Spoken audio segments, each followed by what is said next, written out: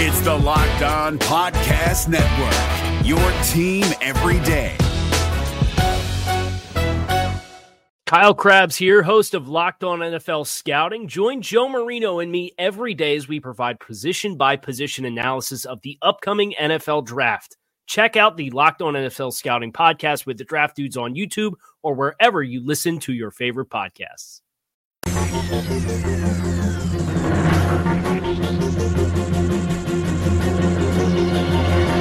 It is the Locked On Bengals podcast with your hosts Joe Goodberry and Jake Lisco. Find us on Twitter at Joe Goodberry and at Jake_NFL. Please like, subscribe, and share as we try to grow this community and pump out daily Bengals content just for you.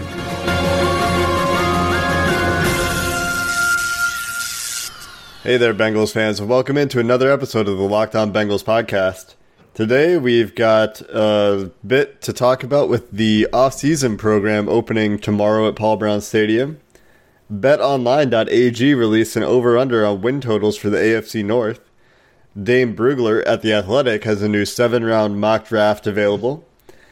Our own Joe Goodberry made a guest appearance on the Locked On Draft podcast to step in as the Bengals general manager. We'll take a listen to that clip to find out who he picked in a very difficult spot for the Bengals at 11. And finally, we'll finish up by giving you our respective top 5 linebackers in the 2019 NFL Draft.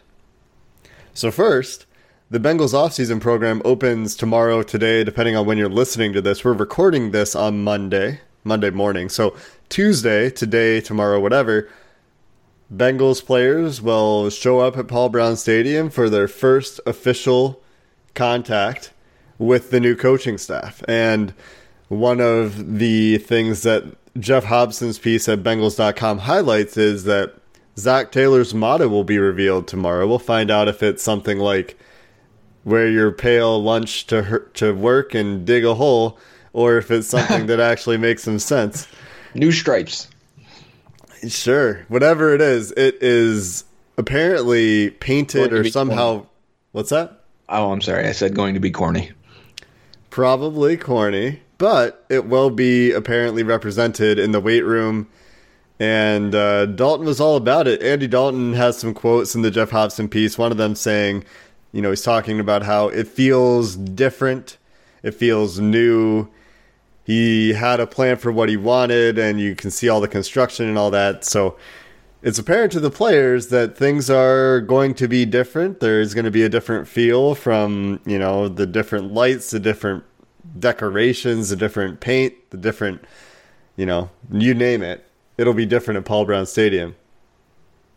Yep, and that's what we wanted. That's what everyone, really, wins or losses will come regardless of culture, or, well, maybe not regardless, but, all that change that's going to happen may not reflect in wins and losses. But one of the things we did want to change was a new atmosphere and a new approach and fresh eyes on this roster and franchise. So sounds like we're getting that. And we're not expecting, the players to go down onto the field and start installing a whole lot, right? This is our first off-season workout, so we're checking in on health. There is an emphasis on strength and conditioning. The Jeff Hobson piece talks about new strength and positioning coach Joey Bose and whoever the other guy is. What was his name? Assistants Todd Hunt and Garrett Swanson. Okay. Been building the programs, and apparently part of their job is making sure what's on the walls and in the weight room reinforces Taylor's quote-unquote agents of change. Yeah, and that's basically, you pretty much recapped it. Everyone's gonna come in, check in, weigh in, discuss, because a lot of surgeries and procedures happen after the season concludes. So you're gonna come in now, and there's a new strength and conditioning staff, as long as with the coaching staff, which is a big thing, and they're going to check up on how you're doing, how your recovery is, how your weight is, how your strength and conditioning is, give you a new meal plan or new workout plan, and try and kick that off so that you're where you need to be when everyone shows up for mandatory stuff. Dalton says that it used to be a little bit plain around Paul Brown Stadium, and it sounds like that is a changing. Great. We don't like playing. That's no fun for anyone. Apparently also, interesting note, Andy Dalton has spent this offseason in Cincinnati. Which I guess he usually does not. I think he usually goes back to Texas. It's kind of an interesting note. So hopefully we'll have more to talk about tomorrow with the first day of the Bengals offseason program opening up. They have a week or so of Bengals players doing stuff with Bengals coaches, and this is a lot of players going to be their first work with these coaches, so it'll be really interesting to see what comes out of that from a media perspective. See what we hear. I'd always love to know where people weigh in and what they're doing. They'll never release that information, but that if I can get anything out of here, I just want to know what kind of shape they're in. Sometimes you'd hear about it for guys that it was a question mark for. Burfict, Andre Smith. Like, oh yeah, Andre Smith came in looking a little, or I remember like year 2 or year 3. I want to say it was year 2 for Michael Johnson. That was also a thing because he was so skinny. Remember that? He was 6'7", 242 at times, 243. And wow. And they were getting him up to 250, 260. It was a grind to get him all the way up to where he eventually got to. And so I remember that was talked about sometimes. Because he plays 270, 280, right? Yeah, I think he is definitely in that range. But yeah, he was light. Remember, he was playing linebacker, and they didn't know what to do with him. He kept dropping weight those first couple years. Yeah, he was always a long, skinny guy. The next up on the list of things to talk about is over-unders are out, or starting to come out anyway. This is from Paul Danner's piece today. He regraded the 2016 draft as well, if you want to go check that out. The 2016 draft was a strong one for the Bengals. But the thing that we're going to talk about here is the over-under. Let's talk about the whole AFC North. Joe, let's go through the list and say what you would do, and I'll tell you what's it called? BetOnline.ag set for each of these teams. So let's start with the Browns, who's at the top for BetOnline.ag. So they're the top for the AFC North. That's correct. All right. So what's your number? You want me what I would give you for my number? Yeah. I would say 9.5. So you would say 9.5. BetOnline.ag says 9 is the over-under for the Cleveland Browns. So a little bit more generous, offering the push for those of you that think 9 is a likely outcome, or 8 or 10 is a likely outcome. I think 10 is a likely. I still would probably bet over, even though I said 9.5. I think 10 is probably the outcome. And we're due to get schedules relatively soon, correct? That's right. Yep. And they should announce probably this week that the announcement will come next week. The announcement of the announcement. Right. I think next was, I don't remember if it was the Steelers or the Ravens next, but let's go Steelers next. Okay. I would say 8.5, maybe even 9, but 8.5. I think 8.5 is also what DraftOnline.ag has for the Steelers. What about the Ravens? I would say 7.5. I think they have them at 8. Okay, that makes sense. And 8's fair. Probably 8's probably more fair because they did make the playoffs last year. I just think there's a lot of room for regression for them. Yeah. It'll be an interesting year in Baltimore actually as well. And then for the Bengals, what number would you say is the over/under for the Bengals? I would have said 5 or 5.5. And because new coach, and I don't think there's a lot of because remember, they're not trying to get Bengals fans bets. They are, but there's national bets too. And I think a lot of perception outside is that the Bengals made the wrong choice of hiring and are going to stick with Andy Dalton and yada yada yada, which would lead people to have low confidence, and you would probably try and drive that home. So I would say 5.5 or so. And BetOnline.ag is pretty close. They say 6. Makes sense. I think last year, wasn't it 5.5 last year for a lot of places? It was 6.5. It was 6.5. I remember going on the radio with Vegas. I did a spot with some radio station in Vegas, and they were talking about betting odds. And I said, hit the over on the Bengals at 6.5 because they've never gone under it with Marvin Lewis. Yeah. And I said, it's just, I mean, honestly, I said that bet and then taking Marvin Lewis as coach of the year was a strong bet, only because of his odds were extremely low and the payout would have been big. And I remember saying that and making the case that, every 3 years or so he rebuilds this team and gets them to the point where they make the playoffs again and he's in the running for coach of the year. And none of those things happened. When they started off really hot, I was like, yeah, they're going to crush this over. And then they did not. then injuries really took a toll, especially the Tyler Eifert injury. I think that really took a lot of wind out of the sails of the season. Took a lot of wind out of my sails for the season last year. That injury really hurt me. What would you say? Would you say we don't have Marvin Lewis anymore to lean on and say, because last year a lot of people were saying, yeah, take the over on the Bengals. That's free money. They're consistently an 8-8 true talent team. Maybe not even true talent, but that's where they perform. And then this year is 6. I feel pretty safe actually about betting either way because I think 6 is a pretty likely outcome. But what do you think? Yeah, with Marvin, it was to steal a phrase from the draft, it was a high floor, low ceiling. You always felt you would get at least 7, maybe not anything more than 11 you should expect. I would say now it's completely unknown, right? They could win 1 game. They could win 2 games. They could go 13-3. Honestly, it would be insane, but it would be, I think, within the realm of possibility based on the talent on the team. So, I don't know where I'd put. I guess I would lean towards them having a poor season, but that doesn't have to happen. Yeah. I don't know where I would bet on this either, and I think I would probably lean the under because of questions on the offensive line, keeping Dalton healthy for one. He's a couple of years now had injuries to the hand that have ended his season, and both kind of fluke things, but one of those caused directly by offensive line play. You could say the 3 best players or most dangerous weapons are consistently been hurt the last few years with Dalton. Yeah. And I only say Dalton because he's the quarterback, but Green and Eifert and even Mixon got hurt last year. So that will have a toll on your total wins at the end of the year. But if Dalton gets hurt and they don't draft a quarterback, then they're still going to just lose relentlessly. Yeah. I mean, you need Dalton is what he is, and we've talked a lot about Andy Dalton on this podcast, but if you go from Dalton to Jeff Driscoll, you're going to start losing football games. Yeah, as we saw, it's just replacement level. You can get similar production sometimes, but play is an important factor, obviously. Yeah.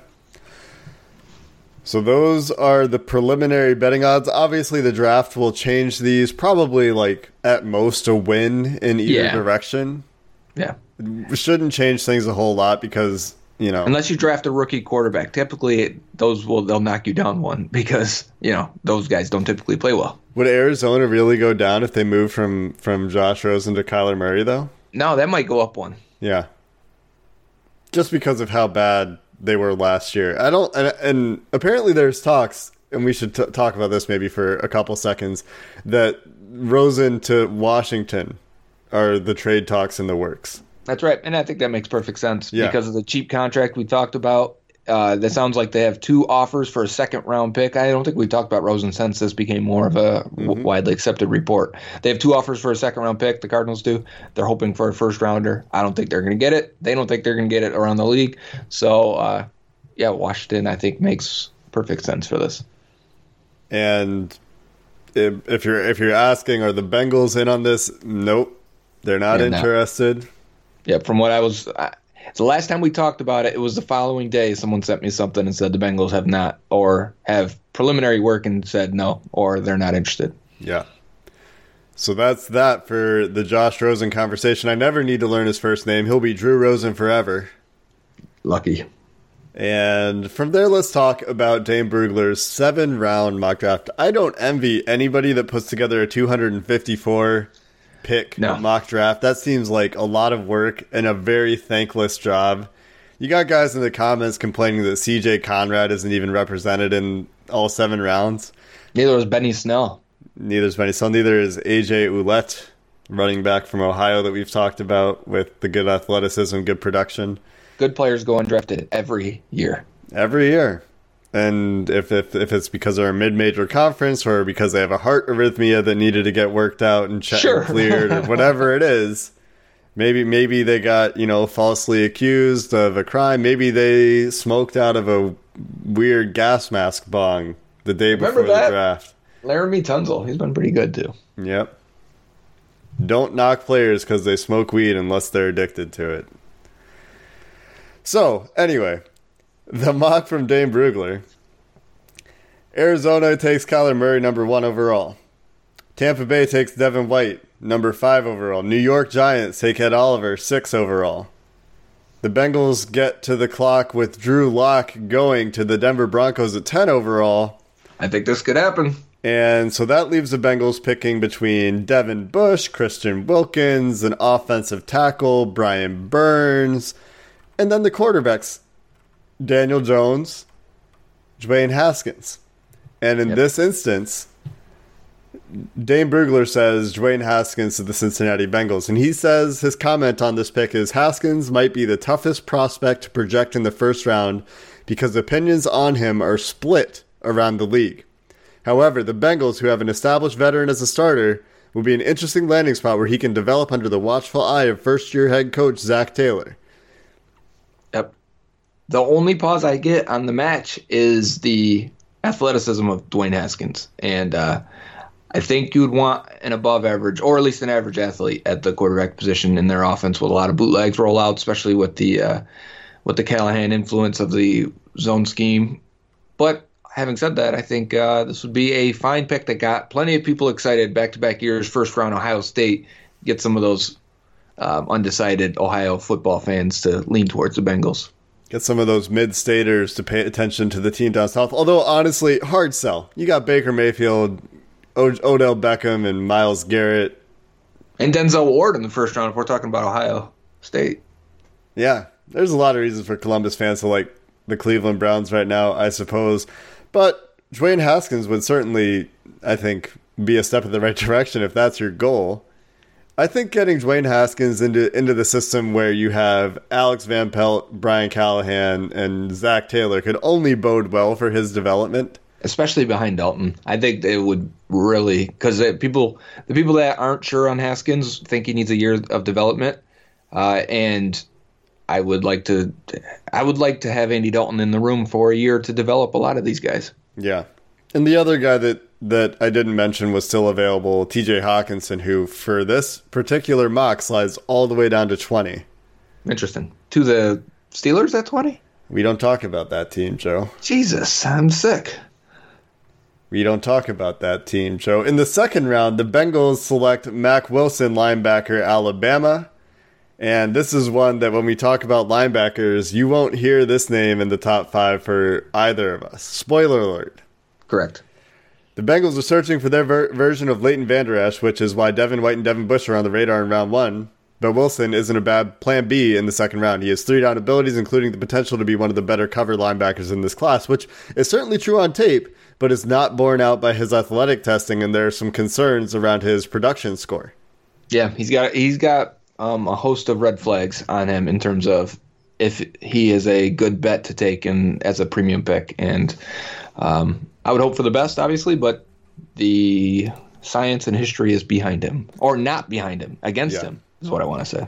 And this is one of those guys. He does have very good tape a lot of the time, but he tested as an average athlete. He ran a 4.7, which in this class is actually quite slow. Jermaine Pratt ran a 4.57.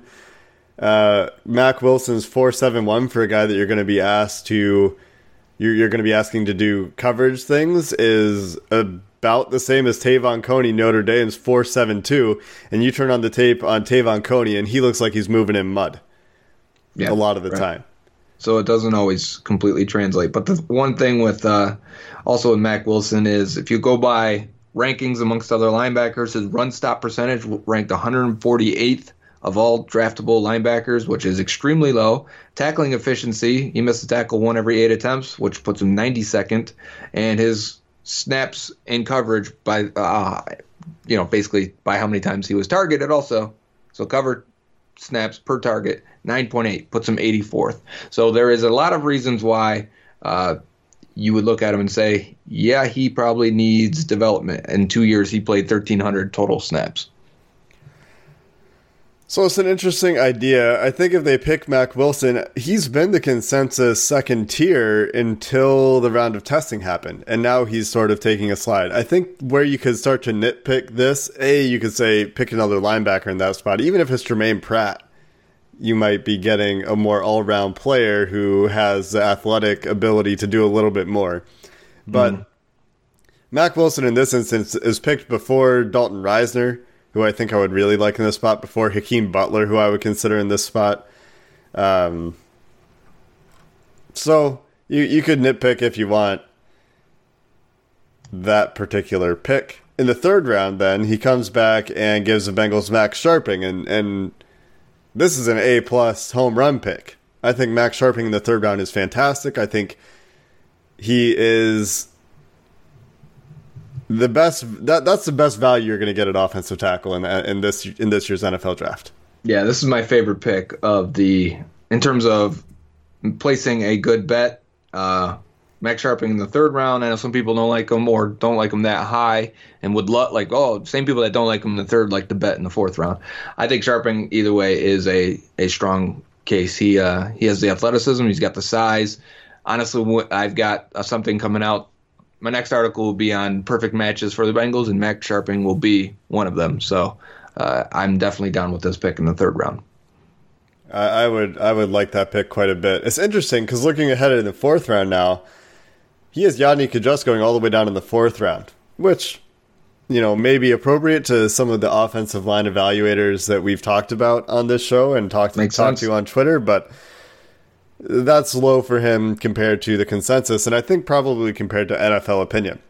Blake Cashman goes 106 in this draft to the Oakland Raiders, and Kalen Saunders, a guy that we've mocked to the Bengals quite a bit, goes one pick before the Bengals pick another defensive tackle, Gerald Willis, Miami defensive tackle. Yeah, and I'm fine with that. Willis is a guy that has decent production based on PFF. He's a little undersized, athletic type guy. And I don't say undersized as in I mean difference of what position. He's not a nose tackle, he's a 3-tech. So we've talked about that need of finding a backup to Geno Atkins, maybe an eventual replacement. I'm fine with this pick. Fourth round's fair value. Some other notable names around Gerald Willis. Josh Oliver, who we picked yesterday in Mock Draft Monday, goes a couple picks later to the Buffalo Bills. I'd rather that pick. And Charles Omenihu in the fourth round seems really good. He goes to the Packers in this case in the fourth round at 114. Drew Tranquill to the Falcons at 117. So those were all notable names that I might like in the fourth round. Right around where the Bengals pick, too. Yeah. Going on to the fifth, he's got the Bengals taking Isaac Nauta, tight end from Georgia, who we talked about in early Mock Draft Mondays as a third, fourth round tight end, and then he came out and ran like a 5-second 40. Yeah, his relative athletic score was extremely low. It was a 1.4, putting him in he will never do anything territory. Yeah, I hate this pick. I think this is a wasted. You punted your fifth round pick, but it's a fifth rounder, and they've done worse or have done the same. The interesting thing about Nauta is he does have good run blocking grading, so at the very least, you might be able to throw him on the line and put him in a Reggie Kelly role. He's more of a move tight end, though, in my opinion. At 6'3", 244, I think he's gotten some space blocking and made some few blocks, but I don't think he's the type of guy you can rely on being a blocker. Fair enough. I think if anything, he's a Ryan Hewitt, and you use him in that role. And Ryan Hewitt is a guy that never really found he found playing time in Cincinnati, but never found the production. Right? He got a big deal, and then he never really produced the way that big deal might have suggested. Other notable picks that go after the Bengals here are a couple of guys we've talked about on this podcast from Washington: Drew Sample, Ben Burr-Kirven, both of whom I would take over Isaac Nauta here in the fourth. Yep. Let's round it out in the sixth round with the many, many sixth-round picks. David Sills is 1. Mitch Hyatt is 2. Devin Ozigbo, running back from Nebraska, is the third. Montre Hardage, cornerback from my alma mater, Northwestern. And finally, Sharif Miller, edge from Penn State. Mitch Hyatt, we've talked about, Clemson offensive tackle, has been linked to the Bengals. They brought him in. This is atypical. When they bring in late round guys for top 30 visits or get reported interest, circle those guys. They tend to be the pick in the late. So good on Dane Brugler for seeing that and recognizing it. My favorite pick of this bunch is David Sills, wide receiver of West Virginia. He was their deep threat this past year, and man, he won a lot on getting deep, making plays, and the Bengals could use that for their competition at fourth receiver. Yeah. I have not watched Montre Hardage that much. I did watch a few Northwestern games last year as a fan. I will say that Northwestern corners generally are not coached to turn their head and find the ball in the air. Ball tracking is generally not a strength of guys coming out of Northwestern. That's not to say that Hardage isn't the exception to the rule, but that's something I think that I would get more into if they actually draft him in this year's class. I don't think Hardage is a guy that you need to run out and spend a lot of time watching. No, that's fine. And 5 picks in the 6th round. Every time we get here, I'm shocked with how many picks it is. And then in the 7th round, the Bengals take Keelan Doss, wide receiver. UC Davis, and we saw him at the Senior Bowl, and I think everyone that was watching liked his size and makeup and the way he moved, and kept waiting for him to do something with it. Kept waiting for him to make a play on the ball, show some spectacular catch or, refined route running, and he just never did. Looked like a guy for most of it, and that's probably why he's here in the 7th round. Many thought he had a chance to exert himself and move up this class, and he did not. So that's a fine pick still, developmental guy. Second receiver taken in the last 2 rounds to end the draft, and I think that's very reasonable. So there's a bunch of different names, I think, for the Bengals. Max Sharping, you've heard us talk about quite a bit. Dwayne Haskins, we've obviously talked about quite a bit. We haven't talked about many of these other guys a ton, especially, Mac Wilson, Isaac Nauta, we haven't talked about really since the Combine because of how they tested. We haven't wanted to talk about Isaac Nauta. Honestly, he's not even, I won't even draft him. So, Joe did go on the Locked On Draft podcast to play the role of Cincinnati Bengals GM, picking 11 in a very tough spot. We will play the audio for that for you after we take a quick break, and I will give my thoughts on Joe's performance as Bengals GM. Is your team eliminated from the playoffs and in need of reinforcements? Maybe it's time for a rebuild, or maybe they're just a player or two away from taking home the Lombardi Trophy. Either way, join Keith Sanchez and Damian Parson for Mock Draft Monday on the Locked On NFL Draft Podcast. They'll tell you which college football stars your team will be taking in the 2024 NFL Draft. Check out Mock Draft Monday on the Locked On NFL Draft Podcast, part of the Locked On Podcast Network, your team every day. Welcome back to the Locked On Bengals podcast. Today we get a little bit of a treat. Joe went on to a different podcast on the Locked On Network, and if you're into the draft, check it out. It's called Locked On NFL Draft. And they're going through and working through each team, having people come on to be the GM. And Joe was picking with a few of our favorite names either off the board earlier or just off the board. So let's take a listen to what Joe does in that spot. All right, so you highlighted a lot of the positions, a lot of the ones that Cincinnati needs as well. So I guess it is time. Number 11, Joe, who are you picking? With the board kind of is what it is when we explained that a little bit earlier. Who would you pick if you were the Bengals in this spot here at the number 11 overall pick?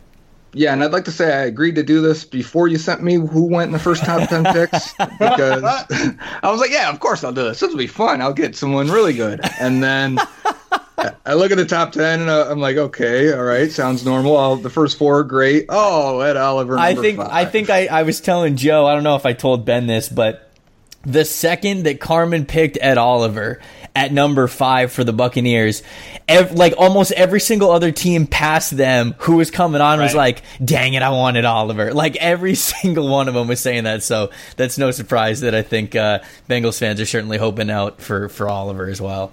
And I think that's pretty representative of how, people like us view it and view Oliver as, man, he's got the chance to be Aaron Donald. Now it'd be crazy to compare him to the best defensive player in the league, right? You should not do that. But we knew this was going to happen, right? I mean, At the beginning of the year in August, it was a lock. Bosa's 1, Oliver's 2, and there were even a couple of people who would have Oliver 1. Then all of a sudden there was Oliver's weight's an issue.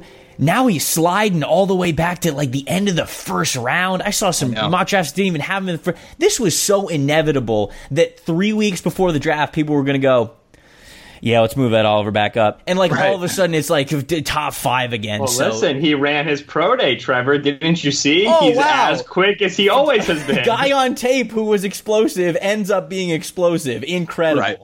Yeah, insanely athletic guy, still insanely athletic. What do you know? That's the thing too. Is I talk to other people and they go, "Well, he's undersized still, or he doesn't have the power." I'm like, I don't think you're watching him then, because this guy is super strong, and I wouldn't be surprised if he ends up being. Obviously, he should end up in a really good defensive tackle class.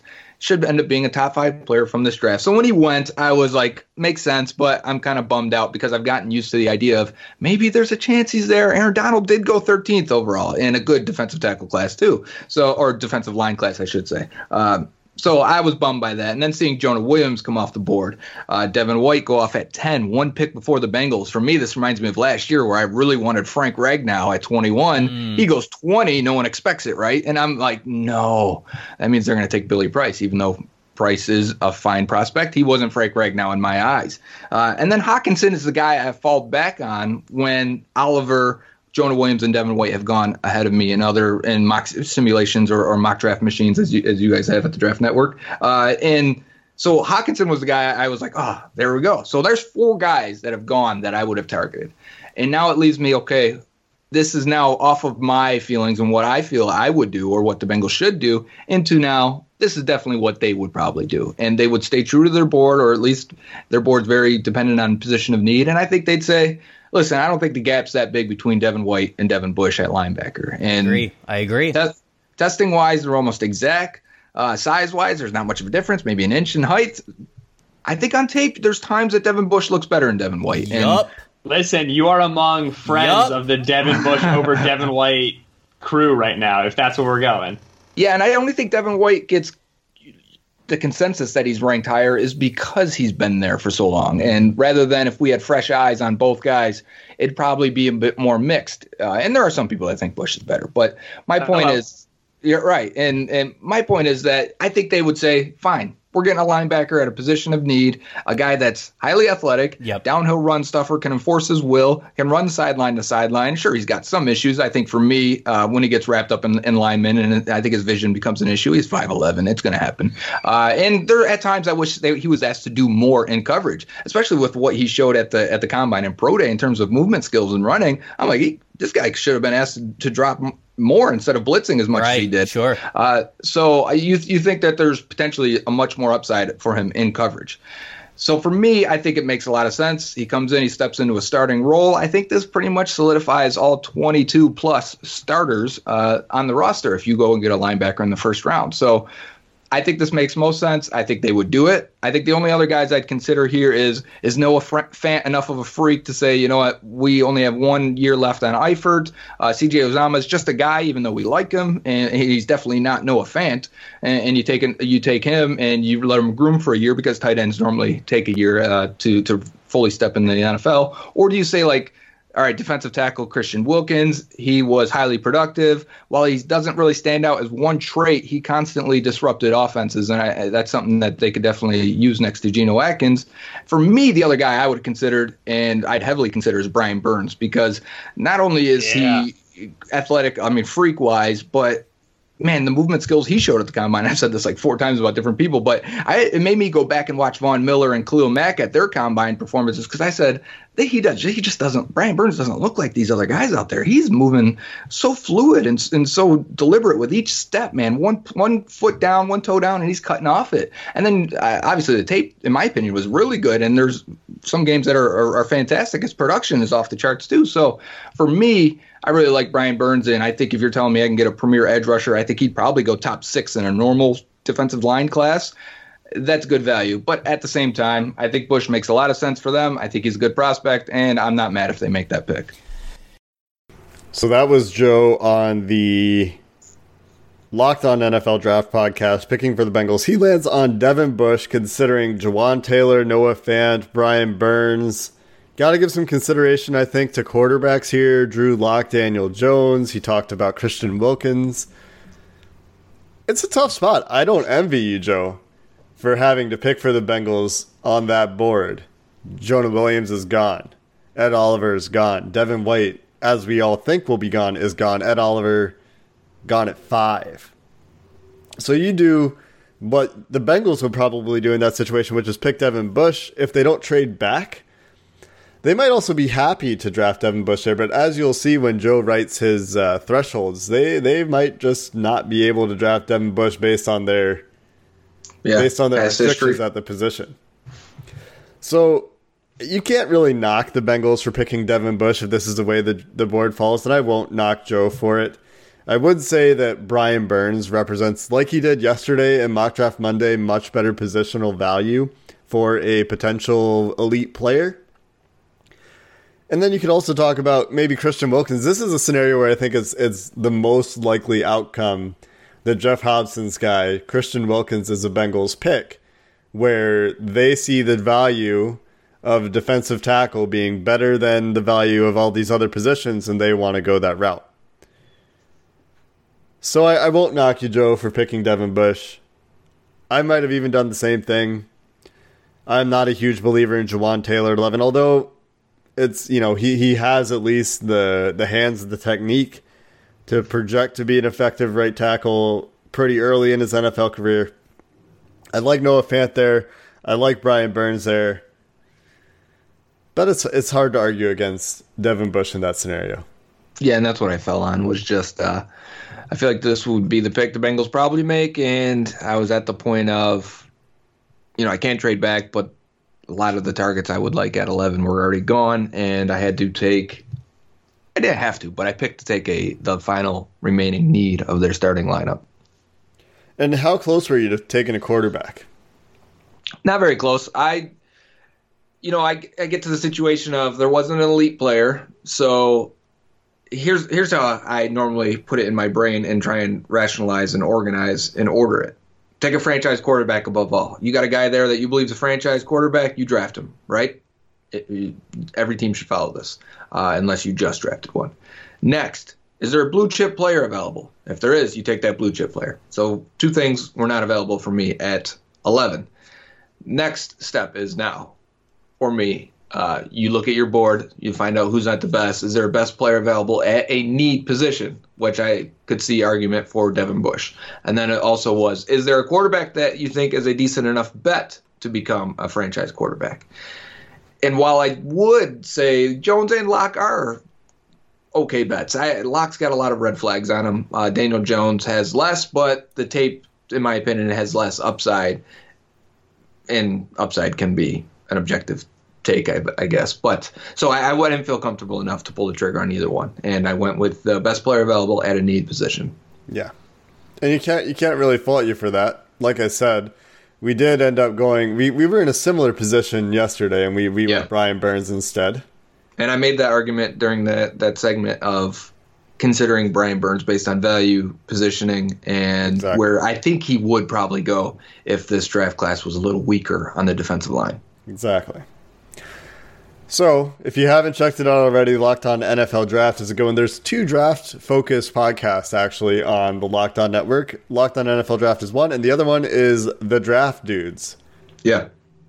So, a good and we've got a pick coming up again where we just made it, right? And should be, I think that one will be more fun. Yeah, on April 15th, I believe. You should look out for, on the Locked On NFL podcast, all of the Locked On hosts went pick by pick in the first round, and Joe and I are really excited for that one. We can't wait to find the clips and clip them into our show and talk about how stoked we are about what we did in the Locked On NFL. We're ready to see your reaction, but I want to see they've got analysts. It's going to sound like an actual draft, and they've got analysts that'll take our pick and analyze it, right? And I can't wait to hear what they say. Yeah, they got quarterback experts. They got 2 draft tables. They got their Daniel Jeremiah table and their Mike Mayock table. Yeah, all good guys too. So I'm it'll really be fun. Yep. Last thing to talk about, Joe. Time for us to go on the spot individually and name our top 5 linebackers for the 2019 class. And I'll go first. Okay. Because I know you want to see how you're different from me. I do. And this is a place where I think I'm leaning on PFF maybe a little bit more than you are. Okay. So I'm content saying Devin White is the best linebacker in the class. He has the production, the grading, the athleticism to back it up. Nope. Okay. I'm happy to say Devin Bush is the second best linebacker in the class. From what I've seen of him on tape, he's a really good blitzer. I think he's probably the best blitzer, actually, out of all the guys we're going to talk about in top 5 linebackers. That's fair. And that could be because, at 5'11", 233, he's the densest. Sure. His BMI definitely is probably the highest out of all these guys, except, one guy. Maybe one guy. Yeah. Third, I'm sticking with Ben Burr-Kirven here. I think this is a place where we're going to differentiate. He is a 3-year starter. He was very good against the pass for at least 2 years, if not all 3 years at Washington, and took a huge leap in run defense from 17 to 18. And his run defense grade, according to Pro Football Focus, better than Devin White, better than Devin Bush, better than pretty much everybody except for the guys you expect to be, middle linebackers that you don't want to ask to cover a ton. Yeah, the guys that only defend the run, right? Yeah. So all around, very, very solid prospect. A guy that I was excited for and I hope to put in my top 5 that isn't going to make the cut, that I'll just talk about here because he graded out really well at Pro Football Focus as well, is Tavon Coney, who somehow graded out at above a 90 against the pass and pass defense in 2018 while maintaining 90 plus run defense for 2 years. So is this your number 4 guy? No, he's not. He's not in my top 5, but I just wanted to take a second to talk about him because he graded really well for Pro Football Focus. Yeah, 91 and 92 for the run and pass. But he's just... I turned on a couple of games to watch him just because I was like, okay, this guy graded out really well in pass defense and was also a good run defender. Let me see it. Show me why he's so good. And he just looks so slow on tape. Yeah. And if there was any explosion to his game at all, he would be a day 2 prospect easy because he's the best tackler, I think, probably in the class. Let's see if PFF backs me up here. I think you're right on that. Tackling efficiency, he is fourth. So way up there in tackling efficiency. And it's kind of a trend. You look at the guys that are good in tackling efficiency, they're slow. Yeah. I guess those things go together. Because they only get to the tackles they can make. Yeah, I guess so. So yeah, if Tavon Coney had some speed to his game, he'd be up there. But he doesn't, unfortunately. I think he has the production, he has the grading, but I think his best case outcome, I think, is like a Vinny Ray kind of role. Yeah. So my fourth guy, and this gets hard for me. I think I'll stick with Blake Cashman for the fourth guy. Even though I have concerns, I think I have the same concerns for him as I have with Ben Burr-Kirven, except Cashman didn't do as well according to Pro Football Focus, and just comparing some of those metrics. Similar tackling efficiency, actually better run stop percentage. So maybe I should be higher on Blake Cashman. He just didn't grade out as well. Right. Especially the 1 year in coverage. 1 year in the 17 in coverage is that's the lowest of anyone really in our top 7. Yeah. Well, except for the next guy I'm going to talk about, I think. Blake Cashman, though, another thing is he doesn't have the production score of Ben Burr-Kirven. Ben Burr-Kirven has all-pro level production from college. Yep. And that doesn't always translate, right? Like that's average all-pro linebacker has this production score, 98. This is Geometrics production scores.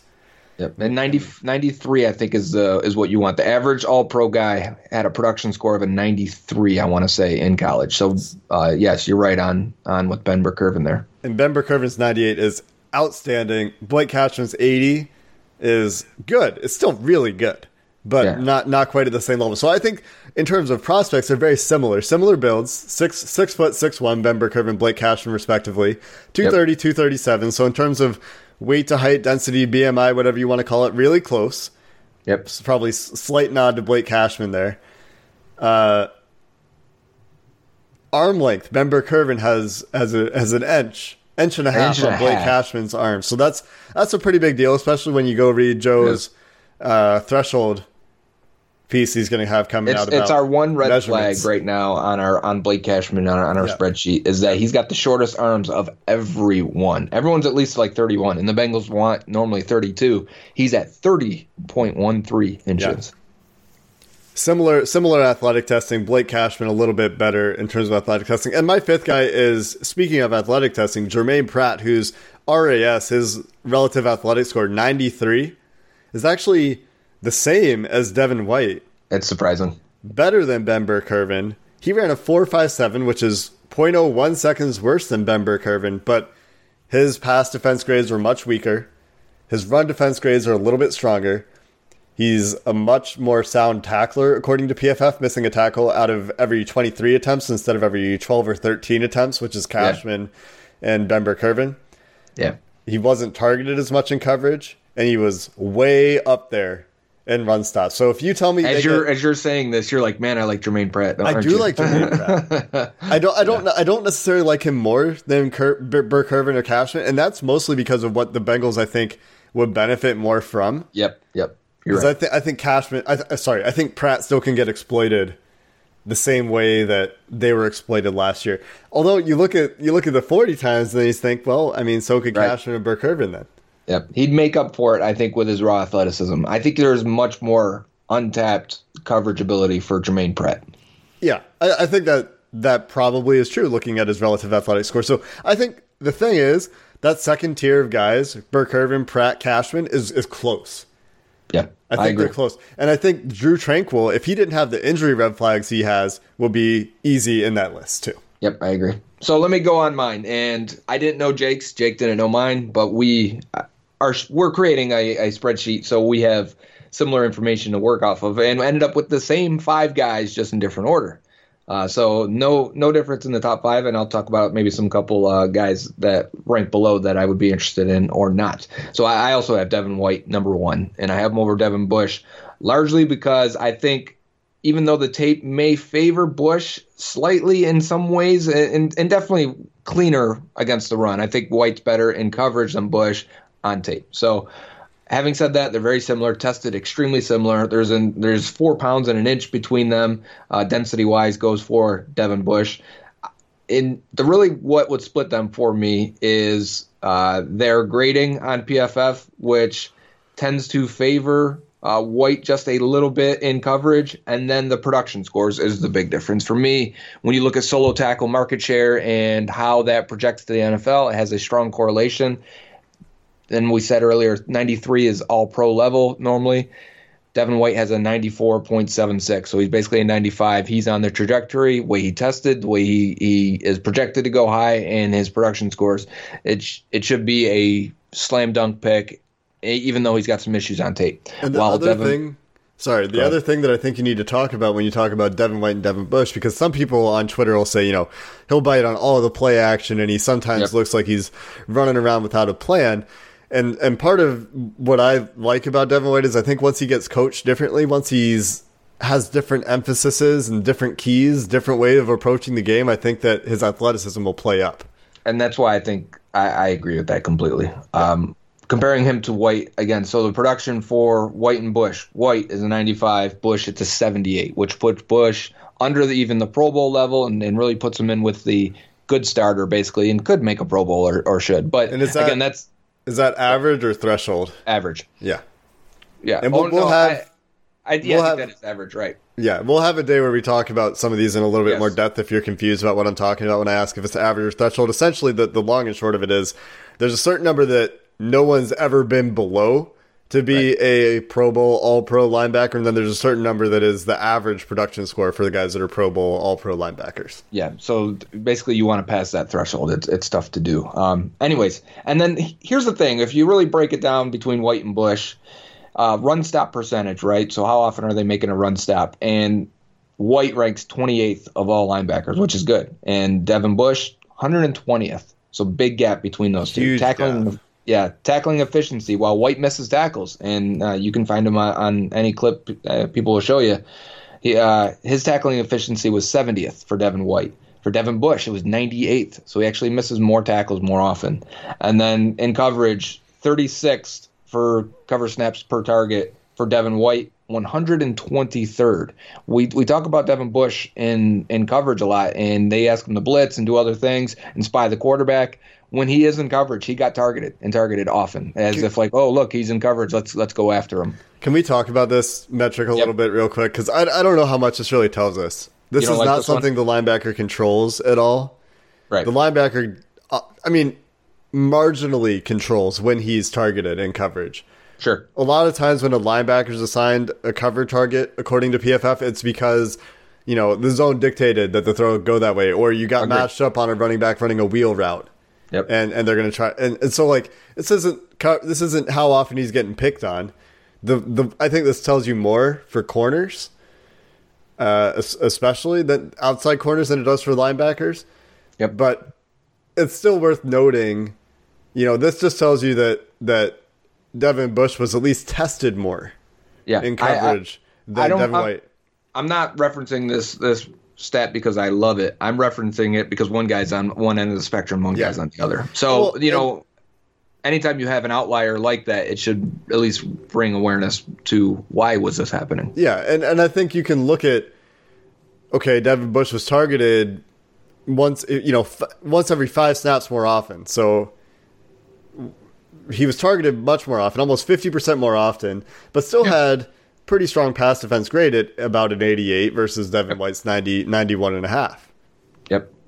And right, so we're splitting hairs. Biggest difference for me is the production scores, and solo tackle market share, and Devin White completely blows them out of the water. So, and I say that as the top 2 linebackers. I still really like Devin Bush a lot. I like him much more since he tested well. Had he have tested closer to what I saw on tape, he might get mixed into the second tier a little bit more. And for that, number 3, I have Blake Cashman from Minnesota. I almost said Wisconsin, sorry. From Minnesota, and I think Cashman didn't come on the scene until his combine. So this isn't all combine stuff, which I think some people may think he is.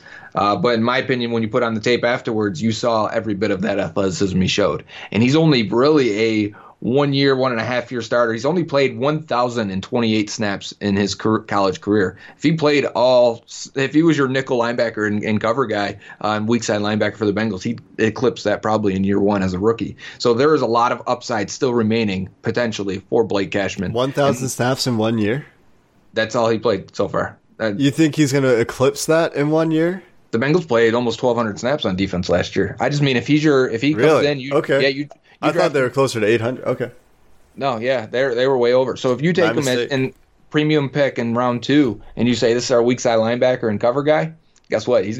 There's a chance he could eclipse that if he stays healthy. So there is a lot of development still with Blake Cashman, and I like the idea of his production scores his production scores are higher than Devin Bush. His relative athletic score is very similar. He was decent based on Pro Football Focus grading, but as we talk about run stop percentage and tackling efficiency, he ranked 17th and 27th. So very high. His covered snaps per target, 120th. So he's down there with Bush in terms of he was being picked on. Number 4 for me, I put Jermaine Pratt. And as a lot of the same reasons Jake talked about, I like the upside of Pratt. He is a downhill power run stuffer middle linebacker. He's really of this next group. I think Ben Burkervin and Blake Cashman are weak side guys. I think Jermaine Pratt is the other middle linebacker who tested really well athletically. Relative athletic score for Jermaine Pratt is a 95. I'm sorry, that is a let me go back on that. This is a 93, correct? Yes, 93. So I was off on one. But anyways, Pratt, when you watch him on tape, there's a lot to like. He will power through blockers. He will come downhill. He'll make his stuff. And I want to believe there's more in coverage. And the way he tested could say that there is more in coverage. And based on where he ranked last year for Pro Football Focus at North Carolina State, 5th. You talked about this, right? 5th in run stop percentage, 6th in tackling efficiency, 40th in cover snap per target. He is a good bet to take. And it's not like he was egregious in pass defense either. 79 essentially is the coverage grade for 2018. Yeah, that's a big step from 2017 too. And I think linebacker pass coverage grades are often inconsistent year to year. So that's why I see Ben Curvin 91, and I'm like, okay, yeah, he can do it. He's done it 2 years in a row, and he's a former safety, so it kind of makes sense. But yep, the point here is that there's a trajectory for Jermaine Pratt. So his RAS, his relative athletic score of 93 is actually very surprising. And when you look at it too, and I have Ben Burr-Kirven is my number 4 from Washington. When you look at their snaps differences, Ben Burr-Kirven's played 600 more snaps. So Jermaine Pratt, 2-year starter, 1,376 snaps. There should be, again, a progression for him to be much better in the NFL. And I think that should happen. And then we have Ben Burr-Kirven at number 5. And I like Ben Burr-Kirven. We drafted him mock draft Monday. He grades high for us. You liked him. You gave good reasons why. I'm not going to deviate from that. I think his relative athletic score, his production, his tape is good. He's done it for longer. 3-year starter, 1,900 snaps. Yeah, I would have no problem with Ben Burr-Kirven. I don't know if the 5th guy here on our ranking goes in or last until the Bengals' 3rd round pick. Most mock drafts I've seen Burr-Kirven in the 3rd, 4th round range. So I think that's fair. And if that were to happen, that would be a home run pick, I believe, in that spot for where we have him ranked. It'll be interesting to see how our ranks and Pro Football Focus's grades translate for some of these guys to the NFL, because Pro Football Focus isn't always right, and I think that their data is best in the trenches, in defensive and offensive line. That's where it seems to have the most predictive power. So we'll see how it plays out at the linebacker position. Yeah. Joe, who are some of the late round guys? Maybe talk about why we aren't talking about Mack Wilson as a top 5 guy anymore. How about Cody Barton, a guy that had a visit? Tavon Coney also had some contact with the Bengals, but Cody Barton, Utah linebacker that had a visit with the Bengals. Did he have a visit, or did they just send people and meet with him at his pro day? Yeah, they met with him. Yeah, didn't have a visit. Sorry. That's a Utah linebacker. Again, in the same mold, a lot of these guys are 6'1", 235, right? I mean, they seem to be all cut out of the same cloth. But he's 6'2", 237, just shy of 32-inch arms, ran a 4.64. So he's got decent speed. That equates to a 93.5, because he tested well all over. 93.5 relative athletic score. So he's up there also. When you go to Pro Football Focus grades, he's a 3-year starter, also 1,900 snaps. He had an 86 in coverage, 86.6 his past year. In 2017 was bad in coverage, 63. And I say bad because this is relative to all these players that will be drafted. Decent run defender, 81 and 76 the past 2 years. He ranks his best, and when we talk about tackling efficiency, he is 14th in this draft, only missing 1 tackle every 16.7 attempts. So Cody Barton is a middle linebacker, in my opinion, that is probably I wouldn't be surprised if he gets drafted a little bit higher than what people thought. He's definitely the type of guy that's going to have teams bring them in once he tested, and that's definitely what happened and why the Bengals could be interested. He seems like a day 3 type, one of those guys I mentioned earlier. When you have a day 3 guy that the Bengals show interest in, circle him, because that could be that second linebacker they take after they take a weak side guy early in the draft, and then Cody Barton is selected in the 5th, 6th round or so. And why we don't have Mack Wilson in here, and a lot of people will question that. And for me, Mack Wilson just really being a 2-year starter at most, 1,300 snaps, and most of that was coming last year. Didn't capitalize on the previous season in his 2018 year was just okay. When you watch it on tape, he does some things in space, in coverage. Against the run, he's really kind of a liability, in my opinion. And Alabama defense, that's not very normal. 6'1", 240, 32-inch arms, ran a 4.71, which in comparison, a lot of these guys are running a 4.4, 4.5, at the very least 4.6. He's running a 4.71. His relative athletic score is a very average 50.9, which really is not going to put him in the range of someone you're going to target with a premium pick. And then to even drive it home, his production score, which is largely solo tackle market share, is a 36.92, well below even ever being anything of significance. He may become a starter because he'll probably be drafted in the range that'll force him to be a starter, but really it's not very hopeful for his future. And Pro Football Focus did not like him at all over his last 2 years. Really, highest grade is 2017 was a 72 in pass coverage. Yeah, so an average athleticism, literally like 5.09 RAS, relative athletic score. Production isn't there. Size is good. If you wanna say that there's something that he's got in his favor, 6'1", 240, pretty prototypical size, 32 plus inch arms. That's good. And when I go through the thresholds and the average for the Bengals, he is smack dab what they normally draft. Yeah. And except one other thing too. What about the 40 time? 4.75 normally for them. Yeah. 4.7. Right. He ran a 4.71. He's right on a lot of his stuff. Obviously, they like the slow linebackers. Yeah. This year, it's not a problem. this year's an exception, though. So the average 40 time for most of these guys, I'm excluding Khalil Hodge from this, but of the guys we have in the spreadsheet, because Khalil Hodge ran a 5:05, in case you weren't aware. The average 40 time, 4.6. Right. So he's just below it. Yeah, I mean, Mac Wilson, TJ Edwards, Tavon Coney, these are the guys, Cameron Smith, USC linebacker, these are the guys on the wrong side of the average. The guys in our top 5, all better than that average. A lot of guys, 4.4, 4.42, 4.43, obviously, Devin White, Devin Bush. 4.5s, yep. Burke Irvin, Pratt, Cashman. Drew Tranquil, also 4.5, 7 kind of guys. So a lot of the guys we like are the faster ones, and I think as Bengals fans, it should be obvious why. Yep, and the run stop percentage from Mac Wilson was 4.6%. That ranks 148th amongst draft-eligible linebackers. He is extremely low, and I think just looking at it, that's the lowest of all of the guys here. So run defense is not his forte. And for the Bengals, I still think you're gonna value that. And when you look at it, that's going to be something they're going to knock him on. Just look at the linebackers they've drafted recently. The last 3 have been Malik Jefferson, Jordan Evans, and Nick Vigil. Okay, those 3 guys, relative athletic score, 9.78, 9.47, 7.41. Now you can argue the success, but I would say recently the Bengals have targeted athletic linebackers. And there's a lot of options in this draft. There are 7 guys above 90, above 9. Yep. For athleticism, and Ben Burke-Irvin's right there at 8.94.